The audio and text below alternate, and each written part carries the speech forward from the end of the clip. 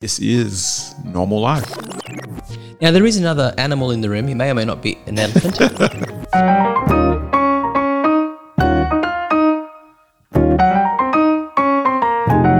Welcome to Leadership Decanted, our cheeky half edition, where we dare to share unfinished thoughts and ideas around some potentially thorny leadership questions. And even though KG and I can't always be in the same room, we still do this over a glass of our favourite beverage. Hey, Paul. KG. How are you today? Pretty you good. You know what? We get to hang out together. Yeah, we're doing a cheeky half, but we are nevertheless in the same room. Which is fantastic. And because of that, we rewarded ourselves just a little. We have. With something different. That's right. It's a cheeky half, and therefore we don't feel like we have to hold on to the same rules. Wow. Yes, because we're rebels. I mean, we have discovered that, right? We're rebels. So what we have today, in fact, is a spirit.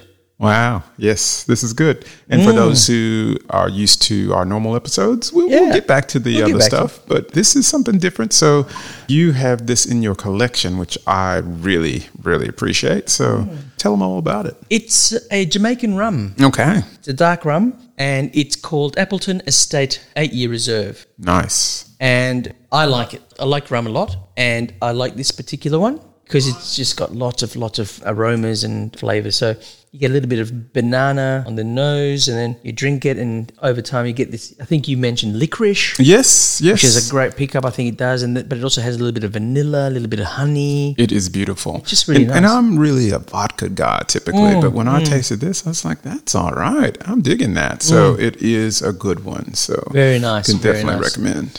So for our cheeky half, KG, I was thinking of something. See how it sits with you. Let's check it out. So we're in the middle of, well, I'm not sure if we're in the middle. Who knows where we are? There is a new COVID surge where we are. There are many more cases, COVID-19. Yeah. More than there have been in previous waves. But the zeitgeist is different. People are responding to it differently. Yeah. Organizations are responding to it differently. Governments are responding to it differently. And I was just wondering whether there's something we could just kind of riff a little bit around. Well, what is the responsibility of those who are practicing leadership around these sorts of conversations? What do we say when everybody around us is just absolutely tired of the conversation? Yes, it is a different one. We want to forget COVID-19, but COVID-19 hasn't forgotten us. It keeps coming back new and improved.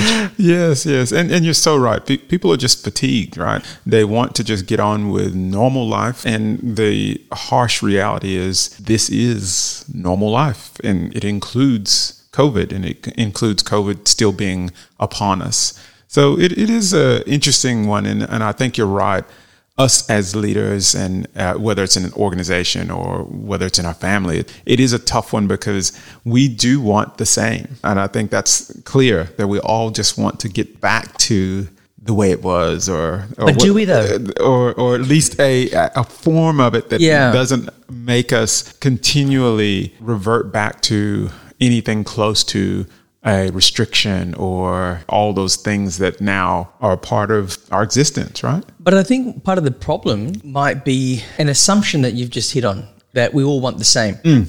And that somehow people out there in corporate land who are faced with the decision of, do I stay working at home or do I come in? Yeah, that's true. Does everybody really want the same? I think you're right there. Not everybody does. And I think there's some assumption, especially around the work from home, that it goes broadly both sides of the equation, which is, no, I don't like this whole working from home thing. I would rather get back to my colleagues and have social time. I can't just sit at home and with the four walls, or even with my husband or wife or whatever it is. That's what I can't do anymore. And there's some people who absolutely, positively thrive in the situation where they have the flexibility of working from home. So you're right. There's some people who don't want it to go back to the way it was. But for me, when I said that, it was really around all of the things associated with the conversation of the pandemic, right? I am fatigued I don't want to count numbers. I don't want to, the way I reconcile that for myself, and I know that I'm being, and we're going to get some emails about this, I'm sure, but I hope so.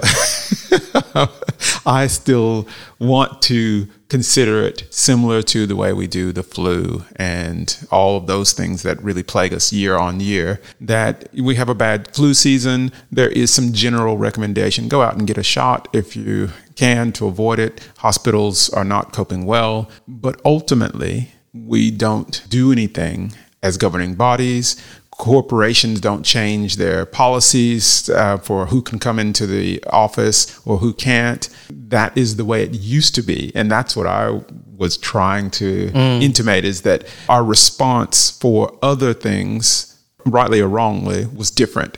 And now that we've experienced what we've had for COVID, when we have this surge, the response is now becoming more COVID-like and instead of flu-like. Yeah. So that's what I'm like, don't do it. Yes, and I guess it's that whatever messaging we had for flu is not enough for COVID. Yeah. And so the question becomes, at least for me, what is the message? Yeah. How do you message it? How do you sell the message? Yeah. What do you want to get out of it? The clarity of messaging, as we've noticed from different types of governing bodies, medical bodies, regulatory bodies around COVID, when they are ambiguous or mixed, people call it out very quickly. Yeah. But not necessarily because they have an answer. They're just confused. Yeah, and they'll say, you said this But before, what do I do? and now, and now what do I you're saying do this. here? What do I do there? Yeah, and you're not giving me the complete answer. You're telling me this vague stuff that I don't know how to action, you know, those kind of things. And then you have really extreme reactions from leadership. For example, we've had the well-publicized tweets from Elon Musk, who said something like, look, if you don't come in the office, we've assumed that you've resigned, right? So you think, okay, so your message is clear. It is very now, clear. he wasn't talking to all his workforce. I think he's talking more to his senior management. Yeah. But nevertheless, it's a very clear sort of messaging that leaves no doubt around the position. Yeah. However, it may not meet everybody's needs. Yes. Does that matter? Oh, yeah. It's a fair point. And I think, again, we all have different approaches to these things. And I think the attempt there was just to be crystal clear. Yeah. We want you back in the office. Thanks. Yeah. That's it. But, like you said, it may not meet everyone's needs. And some people, like we talked about earlier, don't want to go back to the way it was. They love what has been, not the part that's the bad part, but the part that is now we have different ways of working that are truly flexible and truly allow people to potentially work anywhere in the world. And people kind of dig that. They're like, oh, yeah, this part, I like this. And by the way, I'm being safe and protecting my family from potential COVID or whatever it is. So there's the two parts. So, sure is. Yeah. And then there are the other parts where an organization or leadership of an organization might say, yes, however, there is value in coming together into the one space. There is value in incidental conversations up and down the hallway or in the kitchen or whatever it might be. There is value in that, and yet not being together deprives us of that. Yeah. Now, what does it deprive us of ultimately? I'm not sure. Maybe it's too soon to tell. Yeah. Some people say innovation suffers, creativity suffers. Groupthink might actually increase because you're not really challenging ideas, and you are also potentially concentrating decision-making to fewer people. Yeah. And that might be problematic. All sorts of things could come out of this, right? And there's something that is kind of an elephant in the room for many organizations, and that's the fact that they've got these huge office buildings with big, huge, expensive leases, and nobody's there. And do you try to fill them up because you're paying all this money and it's kind of a waste? Or do you just say, you know what, we've got a 8-year lease. Yes, it'll be empty. We're okay with that. And, again... productivity hasn't dropped. Therefore, I'm assuming we're making the same revenue, same margin. Yeah. So it's not as if it's an additional cost. That's right. It's the same cost. Just pay for the building. And, if it's unoccupied, it's unoccupied, right? So it's one of those things that may also sway the conversation one direction or another. But back to your point about suffering as a result of not being together. Yeah. it's absolutely, for me, tough sometimes to really, what I call, workshop ideas and really add to ideas when you're on the screen. Yep. And especially when you're on screen and, nobody's got cameras on or anything, there's a gap there. And, Sure. And for me, it is that innovation and those kind of things. Now, there is another animal in the room. He may or may not be an elephant. Quite a menagerie here. The other animal in the room for me is trust. Oh, yeah. Right? Yeah. Where the assumption is that if you're not in the office, can't be productive. Now, the last couple of years have really taken the shine off that argument. Yeah. But nevertheless, the question of trust still remains. Yeah. If you're not here, how do I know you're working? And therefore, you've got to come in the office so I can... And really, for me, that really speaks to the reason people want folks back in the office is just to make the management life easier. Yes, right. I can see you over there. Yeah, that's right. It's a certain level of requiring surveillance. All right. If I don't see you, how do I, it's like if workers work from home, do they really work? It's a tree falling in the forest with nobody being there type of analogy.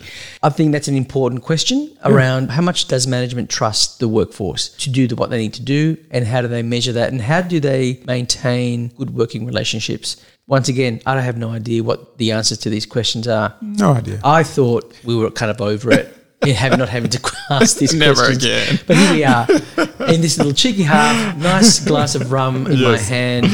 And asking about COVID again. And asking about it again. Oh, thanks, Paul. Yeah, you're welcome. You're welcome. But hey, without this conversation, you wouldn't have that rum. That's right. You are so right. So again, thanks, Paul. Slàinte, everyone. That is our cheeky half episode. Please let us know what you think, whether you'd like us to expand on any of these topics in our main episodes, or any other comment you might have. You can reach us on askus@leadershipdecanted.com. That's ASKUS@leadershipdecanted.com. You can also leave your comments for each of our episodes on our website at leadershipdecanted.com. Thanks for listening.